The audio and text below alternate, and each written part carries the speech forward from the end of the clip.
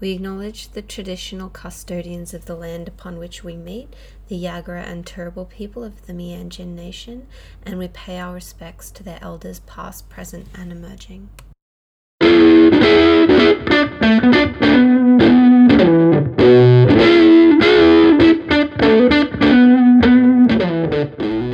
Welcome to Marvels, the podcast where we critique, criticize, and crucify Marvel's pop culture paragons through a queer feminist lens. I'm Lisa, and the pimp to my particles is Dana. Aww, hello there, queer comrades. There is no denying that superheroes influence and inspire people from all communities, so we want to explore what that representation is, if any, that's available to viewers from outside a straight male lens. Who better to explore this than your favourite discourse dykes? That's us. We're the Discourse Dykes. That's what we are. We do.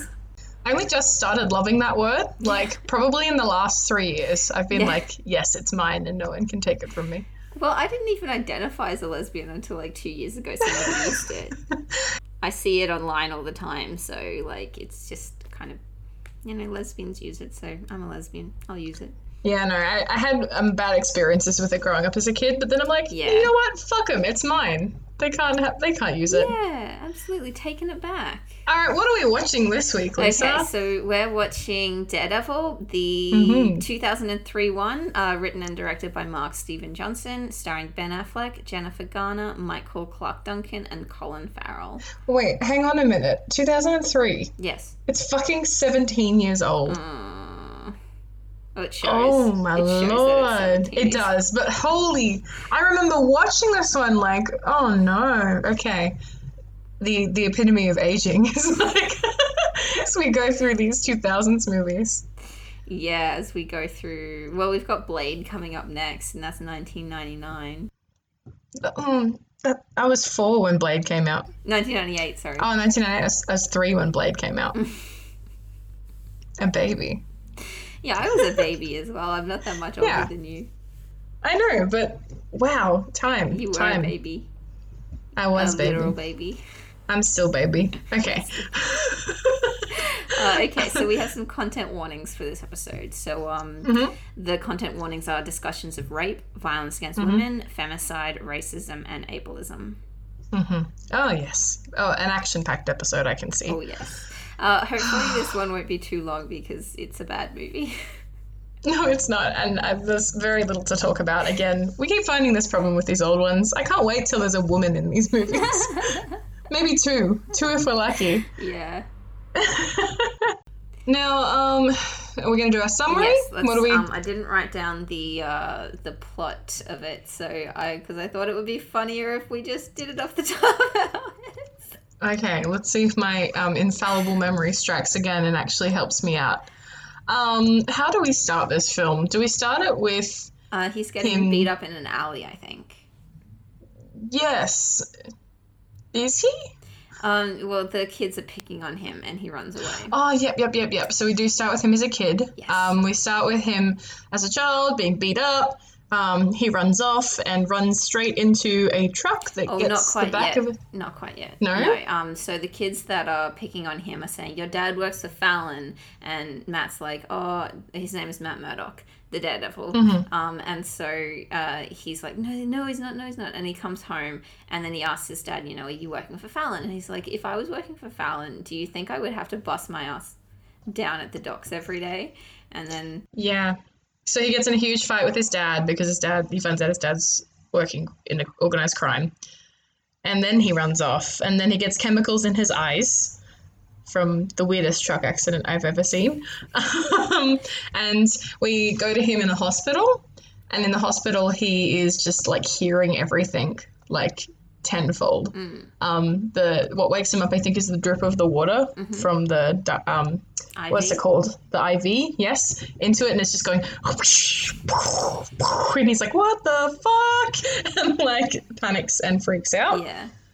And yes, so we get that intro to introduce us to the fact he's got this, I guess what they call radar sense, where he is blind, but all of his other senses are functioning much more than an average human's. Especially his sense of hearing, because it acts like an echolocation. Yes. Is that what it's called? Echolocation? Yeah. Yeah. Yeah, like a bat. Like a bat or a whale. and whales, bats and whales. Bats and whales. Scrubs reference. After this, we see that he is... What is he doing? He is training. He learns how to fight. He's sitting there with his dad. He's also encouraging his dad to go back into boxing instead of being an organised crime fighter. And so, he trains and learns how to parkour around the city while his dad is learning how to fight again. And what happens is there's a big match and his dad gets approached and told to throw the match and they'll pay him a lot of money if he does. But he doesn't. He instead battles through because he knows Matt would be disappointed in him. And then he is murdered tragically in an alleyway. And Matt, doesn't know who's done it. So, I mean, he has an idea that it's Fallon. But, I mean, like, that would be the logical conclusion. But, yeah, you're right. He doesn't know who's done it. He doesn't know who's demanded he throw the fight. He just knows that he was asked to throw it. Yeah. So we cut to present day where Matt is submerged in a metal tank full of water where he sleeps because otherwise he won't be able to sleep. Everything's too overwhelming. And I don't know how he can afford it when he gets paid in fish. Pro bono lawyer. I guess... I don't know what the answer is here. I think it's just they take some cases and then the majority of the ones that Matt wants to take are pro bono cases, but then Foggy every once in a while is like, no, we need to take a real case so we eat. That's true. And keep our practice open and can, pay our secretary and, get everything done. That's true. Yeah. So we just kind of learn a bit more about Matt. He's they're at the diner, him and Froggy, and he notices a woman come in, and he smells her, which is incredibly creepy. And then he hits on her, and then she isn't interested. And then he follows her out to a park. Again, she's not interested. He grabs her on the arm, and she's still not interested. And she says, "Don't touch me. I don't like to be touched." And then she doesn't give him her name until they have a big battle. A big playground fight, which is it was really fun. I mean, aside from the problems of Matt not leaving her alone because he continues to, stalk her. And, no means no, Matt. Exactly. Just leave the girl alone. And but they have this fight, which I thought was really cool because, as Dana pointed out in our notes, that Jennifer Garner and Ben Affleck married or together. They weren't married yet, but it's suspected that they were either dating or this was the movie that led to them dating. So they have a lot of chemistry, and I thought that was a really cute fight between them because they're both having a lot of fun. It's shot interestingly. Yeah. She does actually give Matt her name, and her name is Electra Natchios. Natchios. Yes. Trying to think, what do we find out? He is a crime fighter at night. Yes. And we know he's a lawyer by day. We know that sometimes when his cases don't go right in court or someone gets off with a crime, he can hear their heartbeat to tell if they're telling the truth or lying. And then so if the justice system doesn't work, then he'll go and track them down at night as Daredevil and beat the living snot out of them. And murder them. Yes. I'm trying to remember actual plot points in this movie. I know that they get to there's a ball of some sort. So he beats up one of Fallon's goons. Oh, not Fallon, because Fallon's not the crime boss anymore. The crime boss is Kingpin, and they don't know who Kingpin is. So Matt knows that the guy he's prosecuting in court is a member of Kingpin's entourage. Yeah, paid off by Kingpin. And then so after the court case he gets let off, and so Matt decides to pay him a visit as Daredevil, and again beats the living snot out of him. Yes.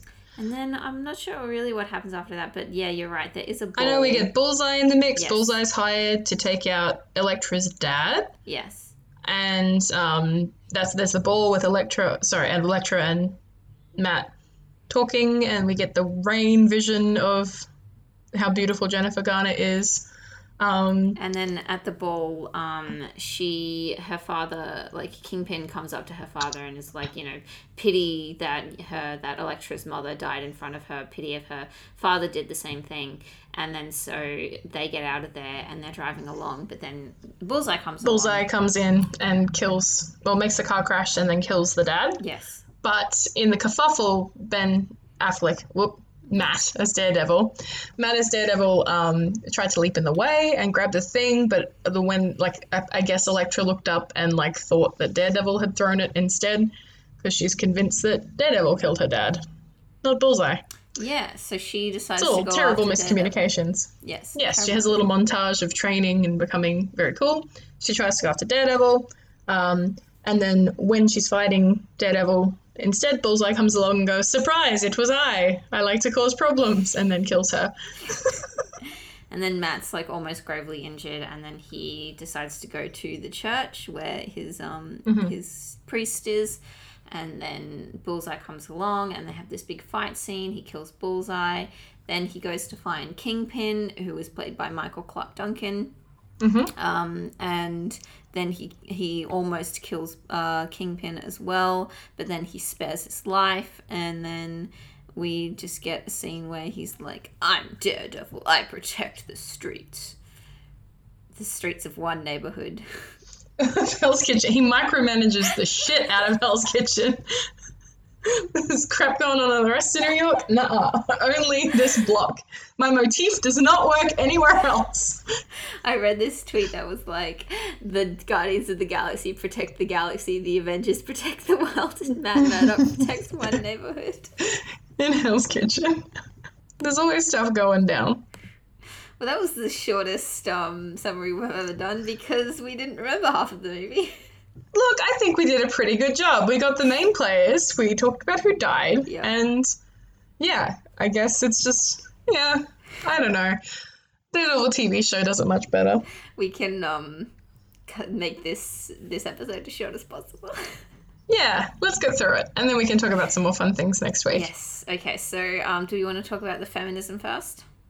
Yeah, of course, what little there is. Let's go for it. Okay. So what do we think? Is this a feminist film? Yeah, no. The thing that I noticed about Elektra, the first thing I noticed was that Matt smells her before he sees her, which I found incredibly creepy, but it shows that his senses are heightened in a way that normal people's aren't. But she's also wearing contacts to make her eyes creepily green. Okay, it's either contacts or CGI. Yeah, I think it might be CGI. Both of which are very weird. I think in your notes it says it has the same energy as poor Jessica Alba in the Fantastic Four movies. I don't remember writing that note. Did you write it? Did I? Maybe I did. Because, I don't remember writing it. I don't know. I just always get so angry because it feels like they can cast whoever they want for their main guy. Mm. And yes, they try and fit the aesthetic description of the comic book character or make it as iconic as possible. But so many actresses, unfortunately and very poorly, get cast for how they look and their body shapes rather than they do for what they bring to the role, because the script writing is so poor. They don't really even get a chance to shine. Jennifer Garner's a fantastic actor, Jessica Alba's a fantastic actor, but they're just I don't know, almost as if to preemptively combat the nerdy dude bros who are going to be mad about them being cast. They make them dye their hair to ridiculous extents. Jessica Alba's looks like it's always going to snap off in every scene she's in as Sue Storm because she's a Hispanic woman. Her hair naturally isn't that light. Yeah. And then in this you've got the weird freaky contacts, and it's just, can we just cast them as they look if that's who we want to go for, and just not put them through these obnoxious beauty rituals to replicate what they look like in a comic book when, no women look like comic book women. Well, no, because comic book women don't have any organs. No, of course not. They're extremely thin. And there are so many, issues with male bodies and perceptions and things, and all of the disordered eating that the male actors have to go through as well. Training for 6 hours a day, and... Can we not just be happy with the actors we cast in them? We know... we know that they would have been making mediums, not comics, for years if people were meant to look and do things like comic book characters. Anyway. Yeah. It's my little high horse. That's okay. She would have been fine without green contacts. Like, the funny thing is, Elektra has, like, black hair in the comics. But, like, they CG'd the eyes, but not her hair. I don't know. It's too. Weird. Yeah. Yeah, I don't know. she has, like, dark brown hair in this. Like, Jennifer Garner has dark brown hair. Yeah. It's just... With highlights. Of all the things. With highlights, yes.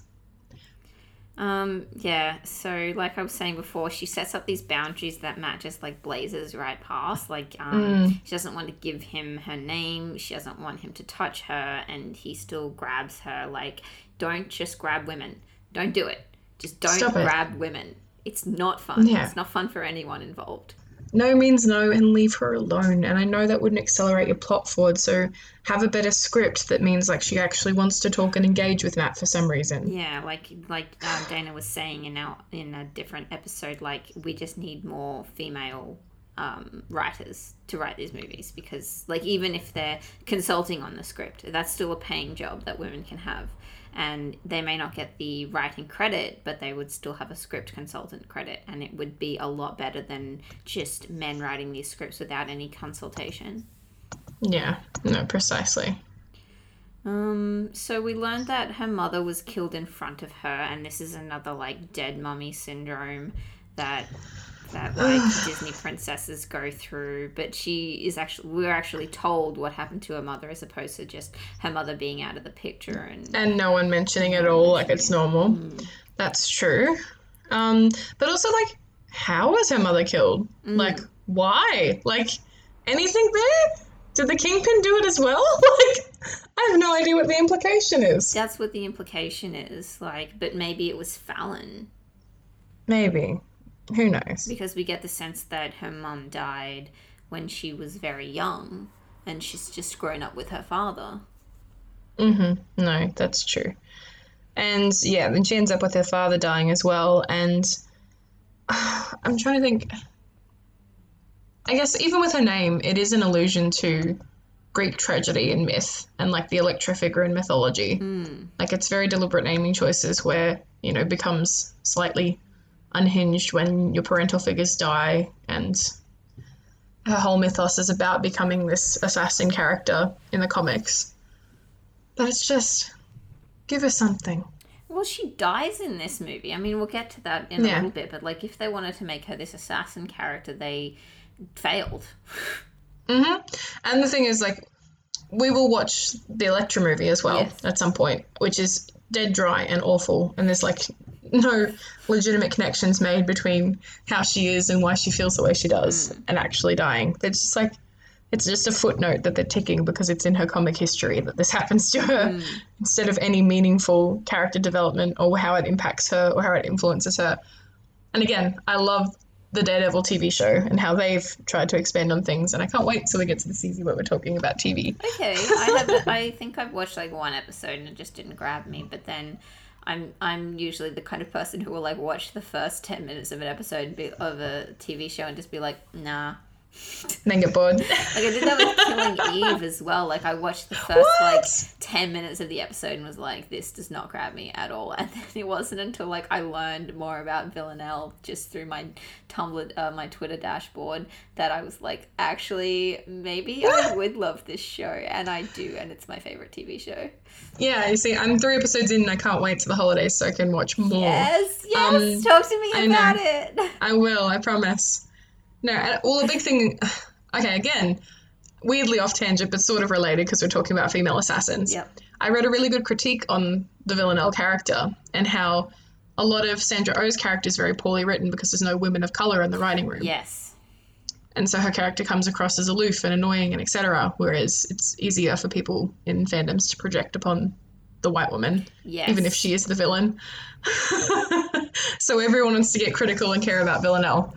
Yeah, I mean, a lot of what I've seen is that people care and like the same, like as much about Eve as they do Villanelle. So I'm cultivated a good group of people that I follow who do care about Eve as well. Yes. But maybe we're getting off topic here. Maybe we should just get back to No, it's okay. It's just interesting because I am the first person to advocate for loving female villains and things like this, but not for being villainous, but because it's good to see a woman just go absolutely ham sometimes and get to unleash the inner beast that we have inside of us all. But with Elektra, I just want to see, in this movie, I feel like it doesn't do enough of a service to her. It's one montage and suddenly she's a killing machine that dies instantly. Yeah. And then in Elektra, her own movie, which we'll talk about, is just so bland. So bland. We'll get to it.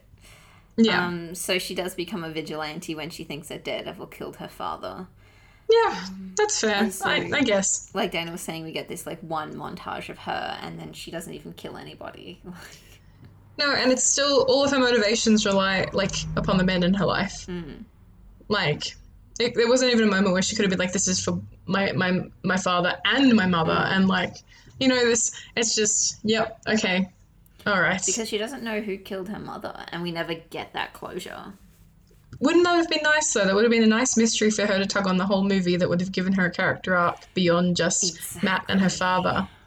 If we could have had her, maybe when she goes in to get the coffee, instead of smelling her, Matt overhears her, mumbling to herself as she's investigating her mother's death and trying to track down her own leads. And then it ties into Matt's leads. And then, oh my God, look at this. We have bonding over mutual parent tragedy between our two protagonists. Not just... That would have been... You should write this movie. I should, shouldn't I? And then they actually have a reason to work together. Yeah. Anyway, there's a lot of different takes you can do on the Matt and Elektra relationship, and it's just this one, I guess, is like this. Yeah. So she is we have her father killed to make her turn into a vigilante kind of thing. And then we have her killed to kind of further Matt's man pain. Yep. Yeah. Matt has so much man pain.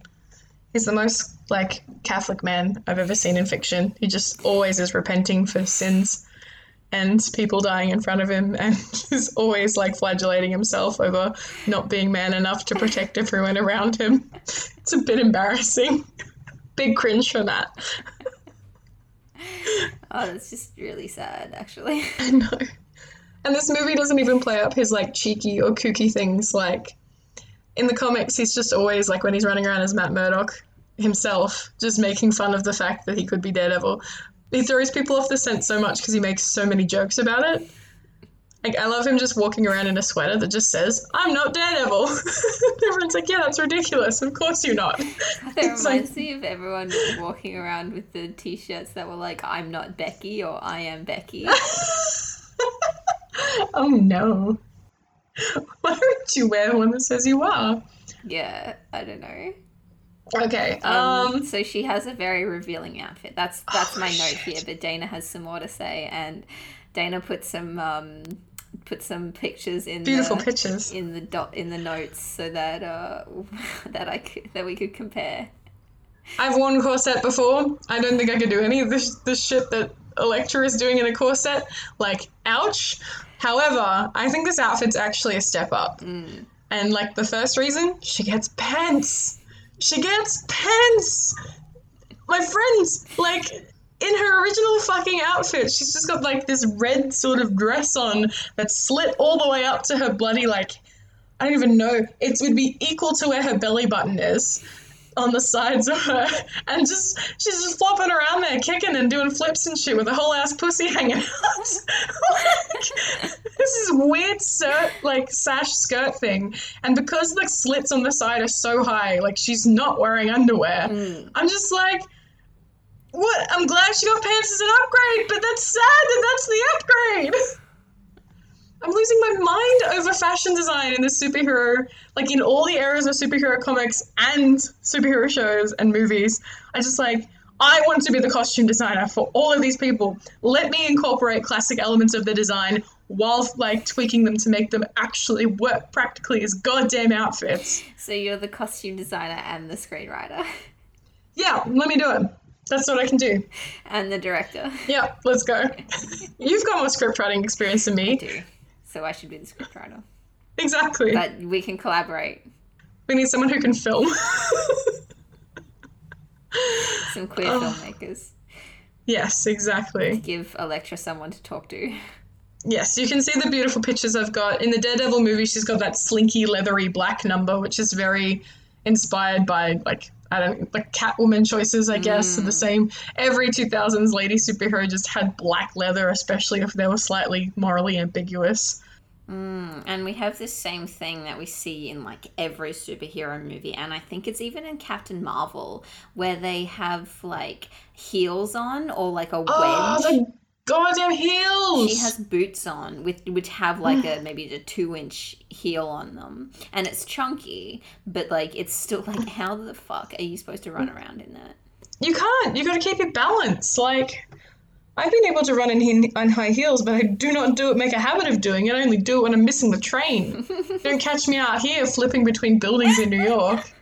But I do like that, even though, yes, it's got like, it's very low cut, but she looks fantastic. There's accessories, like, I guess those gloves and those bands are a choice. And the choker. Yeah. But she's got full-length pants. Yeah. She's got...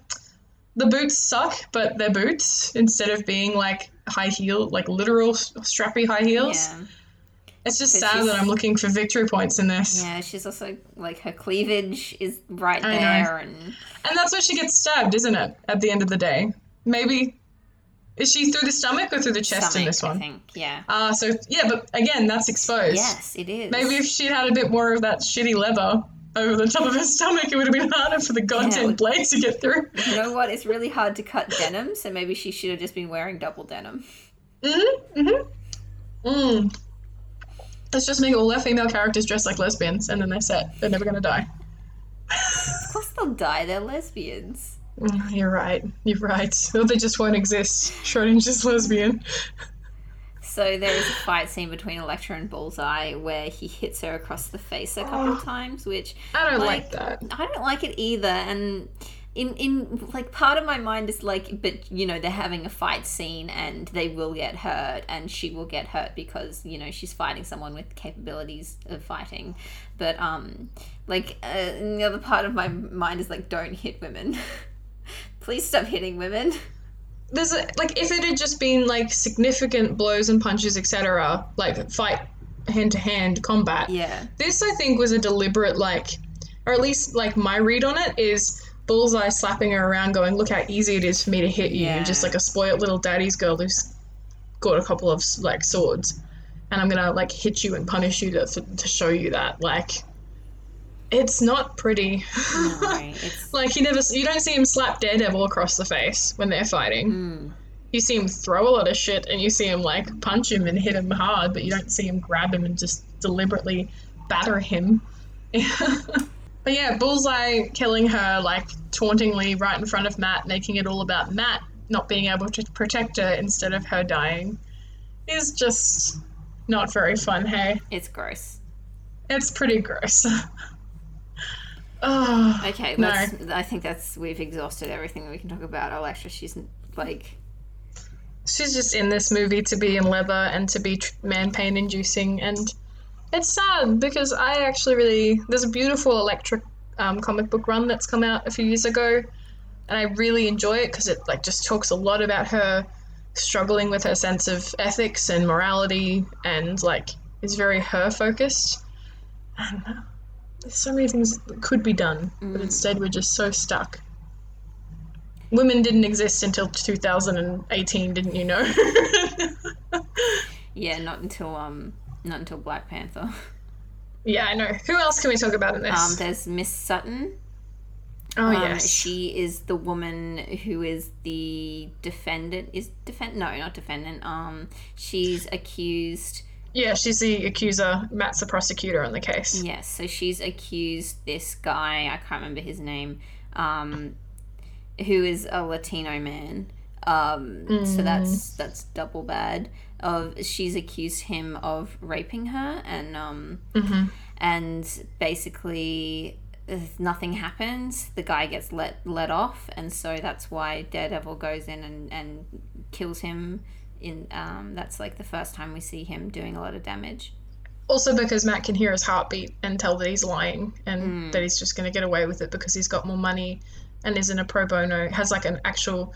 Because I think he works under Kingpin's various organised crime group, and so he's got an expensive lawyer as a defendant. And knows that he's going to get away with it. I just thought of something. I watched like all of Dexter, and it's not a very good show. But I watched all of it, and in some parts, like, he actually botches his evidence, like, because he's a crime scene investigator. He is he looks at blood, and so like, he botches some of his evidence sometimes so that he can the guy will be let off, the defendant will be let off, and he can go kill them. Oh my god. And that's, I think, the difference between Dexter and Daredevil is that Matt genuinely does want to take people down with the legal system. He believes in it. That's why he wanted to be a lawyer and everything. But whenever it does let him down, because, like, as we know, in 2020, there are still men every day getting off of cases where there's overwhelming evidence and overwhelming, like looking at the statistics of accusations versus actual instances of assaults. Like, Matt is just like, well, okay, court didn't handle it. Time for me to go get my beaten stick and go and get this guy and make him feel every minute of the time that he didn't get to spend in jail. Yeah, absolutely. Just fucking lay him out, Matt. No, exactly. That's a vigilante I can get behind. Yeah, like you were saying, it's accurate. Yeah, 17 years later, we're still fighting these battles and getting nowhere.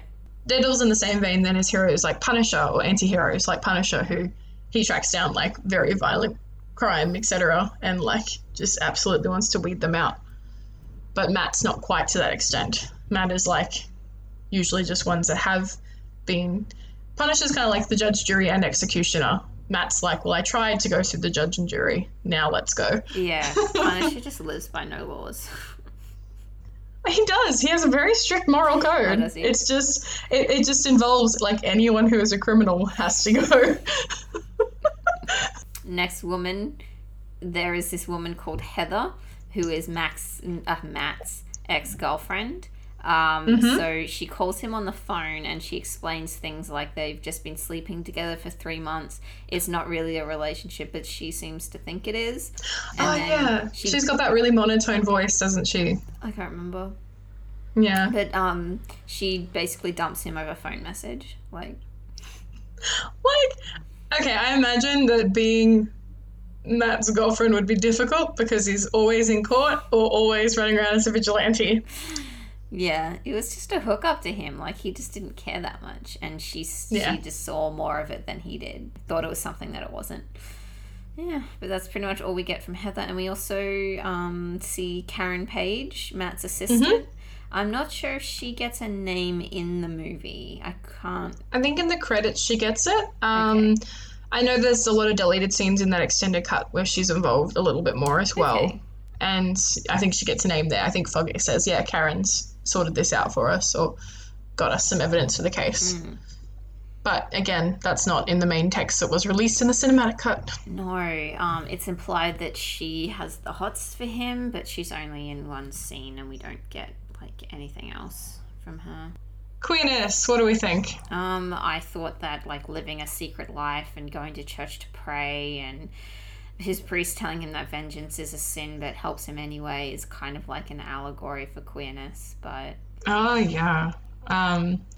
I have a lot of friends who are trying to balance their queer identities and their religion and things like that. Luckily, I stopped believing in God before, like, it became too much of a problem. I remember sitting in 4th grade, so I was about 10 years old, and in an assembly at my Anglican primary school, and they started trying to talk about how God loves us more than all of the people we've ever met and know on earth. And I'm like, God's never done shit for me. I think was my thought process as I started gossiping to my best friend in the middle of this assembly, like, what the fuck? So that was cool. I'm glad I had that before I had all of my, like, being a teenager and being a queer teenager. Didn't have that extra layer to wrestle with. Yeah, that's good. What about you? I was never religious. Like, I think I prayed once in my life, and it's because my my older brother drove the car through the side of the house when he was learning how to drive. Like, we were all in the car, so no one was in the house, but it crashed through my younger brother's side of his bedroom. Like, it crashed through the wall, and then just, like, somehow we managed to get it all patched up, like, before my dad came home.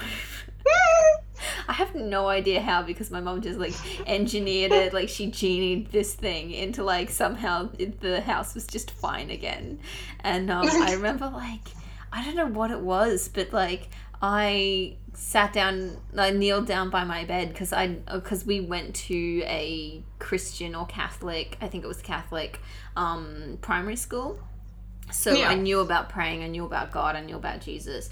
I, like, knelt down by my bed and I prayed for my brother, and I prayed that his room would be okay or something like that. And then I was just looking back, and I'm like, that's the only time I've ever prayed, and it was something so trivial.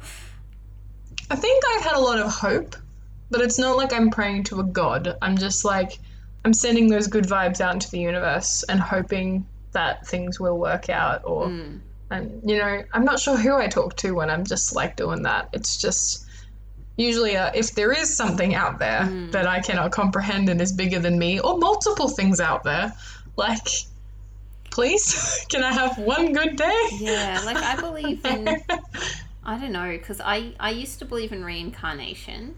And then, because I was like, you know, if anything happens to me in this life, at least in the next life, I'll get a chance to either redeem myself or live a better life or something like that. And, but then I went through a depressive period where I was so, like, not, like, suicidal ideation, I guess is the term that it's called. I will, like, content one in the notes. Description. Yes.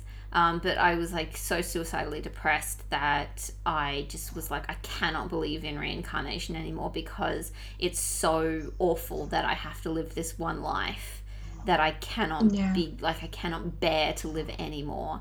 And now I don't even know what I believe. Like, I want to believe in kind of, like, the good place, kind of, like, where it's like, you know, we'll get to live with our loved ones, and after we die and that kind of thing. But, like, because, I don't know, it's going to make me cry if I think about it too much. No, I was just about to say, I believe in, at the very least, doing the best we can while we're here. And even if there is nothing that's a consequence when we die, or nothing that's a reward when we die, isn't the joy that we can bring to other people, and how that then in turn helps us and helps us grow and realize that we are capable of doing good things and being good people. Isn't that something at the end of the day to believe in? Yeah, absolutely. I don't think I believe in karma anymore, because otherwise Jeff Bezos would be in prison. No, not karma necessarily, but the power of individual good, and the power of, like, what you can do to improve the lives of people around you. Yeah, that's awesome. Yeah, I think about that. Is there anything you wanted to say about queerness? I guess as well, just that whole idea, you're right, about repenting, about doing the act or doing the thing that the Lord tells you not to, but then being like, well, very Catholic, if I go to the priest, or if I just flagellate and punish myself about it, then and be miserable during every waking moment, I guess I can still be the thing that I am and keep doing it. And I also wrote down, after I listened to our Avengers episode again, I wrote down Matt Murdock, leather daddy, question mark. Oh gosh. Oh no. He'd have to, okay, no, we have to have a tangent here. He would have to order that suit from a leather, like, specialist, from, like, a sex toy, or like like, that's where it would have to come from. People don't make that shit. Like, it would have to be a tailor who specializes in fetish clothes. Yeah, absolutely. And they're like, ooh, kinky, someone wants to be the devil and spice up their bedroom. How I nice. don't understand why they think leather is the answer to, like, their problems when they're moving around a lot, and leather is like chafing and also like notoriously not great at helping you move around. Like, it's less the moving around and more it's thick, so it's a bit more protection. But they can wear denim. Like, denim is the protection. I know. I don't know. It's just, I guess that's what they decided looks cool in a superhero. Double denim doesn't look cool. I guess because, okay, no, the answer is because the way all the comics are drawn, it's just fucking spandex, which isn't going to intimidate anyone. Yeah. So Daredevil rocking up in a full body leotard isn't going to elicit the same fear as him rocking up in a leather daddy outfit. It is I, the devil of dares, in my bright red leotard. Over on classic yellow. Isn't that like Wolverine has a bright yellow spandex you're outfit? Right. Yeah, it's like yeah, but the original Daredevil had yellow and brown. Oh, gross. I know, and I'm like, why? It's not even red. Anyway, okay. Yeah, he's the one single-handedly keeping all those stores in business. And his custom, like, I guess his custom, like, baton cane as well. Who knows? Who's making this stuff? Surely they'd be able to look at their PayPal receipts and be like, oh, shit, that's Daredevil. Murdock. Oh, that credit card. That's that lawyer guy. Anyway. Yeah. So there are a couple like general things that I want to talk about. So this is the second disabled character that we've examined on the podcast after Steve Rogers. We didn't really touch on Steve's disabilities when we were talking about TFA, but I think that's because a lot of them get cured. Yeah. So basically, Steve is cured of all his disabilities in a very eugenics kind of way. Yeah, in a very... What makes the perfect man is that he is 8 feet tall and white as an ox and has no asthma. Muscle. But Matt stays disabled throughout this, but also there's the classic trope of, like, blind but not really. Yeah, he has a way of still being able to be superhuman. And...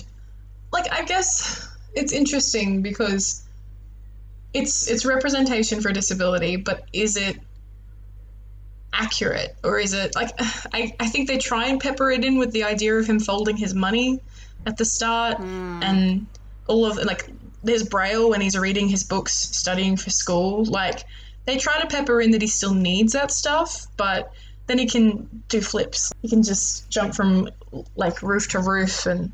Yeah, it's not very consistent.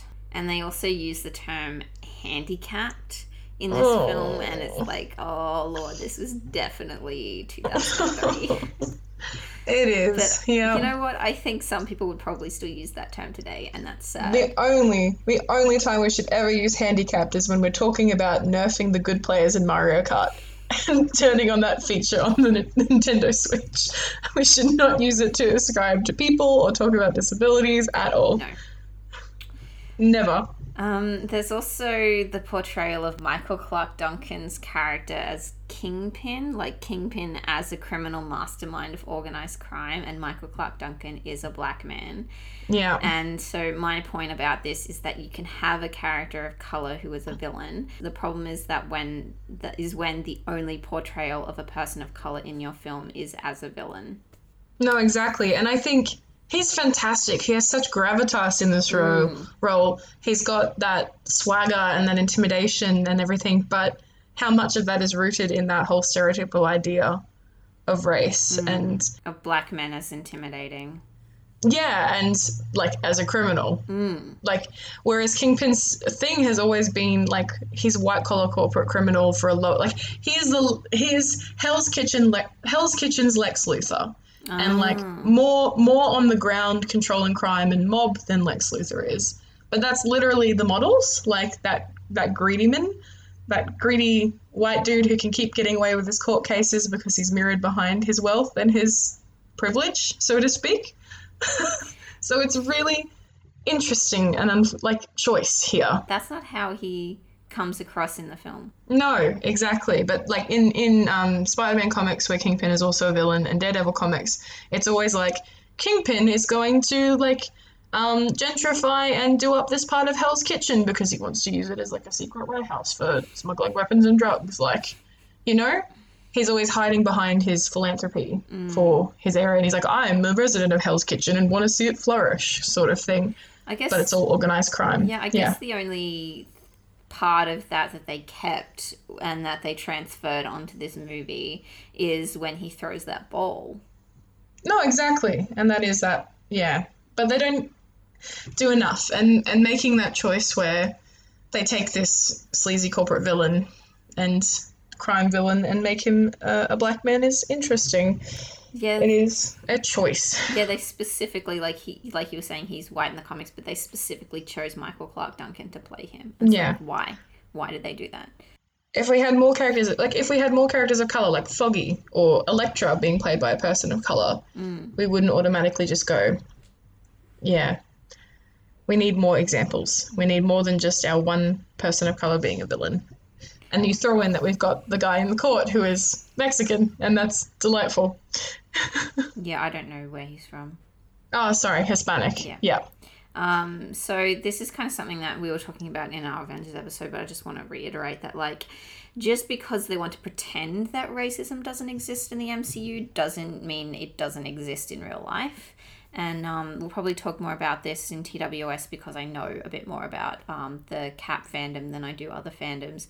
But the racism, like, directed towards actors by the, in quotes, fans, the way the characters of color are dismissed or over-sexualized or just depicted in general, shows that we're not getting anywhere by just having characters of color on screen. We need to, like, have these uncomfortable conversations and not pretend like racism doesn't exist, because it does, and it has real-world consequences. And there is actually an instance in this movie where we know that racism does exist because a character uses a word for mixed race people that I won't repeat. So we do know that, like, it does exist, but they haven't like, just by having Michael Clarke Duncan as Kingpin is kind of like, it's racist. It's a racist portrayal. It just is. And they didn't think about it when they cast him, and they didn't think about it when they wrote the character. And it really shows that this is written by a white man and directed by a white man. So you can't just, like, slap a character on screen and say, we're going to change his race so that the SJWs don't come for us, because that creates problems when you don't think critically about the character and the representation you're trying for. We'll see this again in Ant-Man and the Wasp, when the two black characters are both villains and one is cured of her disabilities. Yeah. The problem is white writers and directors who have no accountability and no one in power pushing back against them. I have this quote from Tyon J. Coleman that says, "Diversity is not the presence of brown and black bodies, it's the amount of power that's distributed to them." So diversity is not just the power, is not just the people you put on screen, and it's not just how you present them on screen. It's also about the power that people of color have behind the scenes, and in the case of Marvel, especially black people, because there are so many black characters and so many characters that are white in the comics who are played by black actors. We need them and their experiences to be portrayed by people with that experience. We need those writers on that team. We need those consultants, instead of it always just being whatever white directors and producers and screenwriters want to happen. Exactly. So diversity, as the definition that Ty Coleman gives us, is what's needed. Exactly. Yeah. That's all I wanted to say, I think. I think so. I think this movie, again, we weren't expecting leaps and bounds in queerness and feminism, but I think it does open important conversations about representation. And we just need to see people putting love and care into their films and not just making it for the sake of making it. Not just making it, especially this one, which has someone with a disability, it has a woman who's fridge, yet again, time and time again, it has people of color being cast in villainous roles. Just... Can we just stop and have some test audiences and have some people on our consulting teams who can offer their experiences and their inputs. It's ridiculous. It's been 17 years and it's only just started in Marvel. It's fucked. All right. Is this a movie we would recommend? Nope. No. If we were going to remake it today, what would we do to improve it? Give Elektra a side storyline, Mm-hmm. which ties more importantly into how she and Matt can interact. Mm-hmm. I'd love to see more characters of colour. Mm-hmm. I would love to see queerness as well. Mm-hmm. Can we please get something, please? Even if Froggy is like, you know, my boyfriend or whatever, or like hits on Yeah. a guy at the party or something Yeah. Yeah. in a disastrous Please. way because he's hilarious. Is it Froggy or Foggy? It's Foggy. Foggy. Okay. Foggy Nelson. Froggy Ribbit. Well, I didn't know. No, it's all right. No, yeah, we just, please. I know this was the first step in a long journey for Marvel and their movie properties, but the fact that it's still the same many, many, many, many movies later. Yeah. And I recommend, the Daredevil TV show, where they give more time and more characterization, even then, though, there's still a bit more that could be done to improve it, which we'll talk about when we get to our TV season. Yes, in like season 4 or 5. Yeah, long-term goals. We're in it for the long haul. We've got vision. I'm with you till the end of the line. Oh, God. Gaylord. It's so gay. yeah. This is like literally the gayest thing I've ever heard. You gave me the perfect opportunity to say it. I'm just like, of course I'm talking about the Winter Soldier. Yeah. Like, I'm just going to shut up because no. All right, what's happening? Where can they find us? Where can our listeners talk to us and engage with us? Yes, you can find us at Marvel's Pod on Twitter and Tumblr. And you can also hit us up at marvelspodcast@gmail.com. Please write me digital yes. love letters. I will reply. I'll have a chat. We'll engage and have some sweet, sweet discourse. Yes, talk to Dana. She'll love that. Yeah. Yeah, and then don't talk to tweet me. at Lisa. Don't talk to me. Just don't. Lisa likes the tweets short and sweet. I will respond to our loving, adoring emails. Yes. So next week, what are we watching? We're going to be watching Blade next week. I've already seen it. It's Well done. It's I need to do my homework. I'm having a holiday very, very soon and I'm excited to just plow through a whole bunch of movies. Sounds great. No, and yeah, until then, guys, make sure you stay marvelous.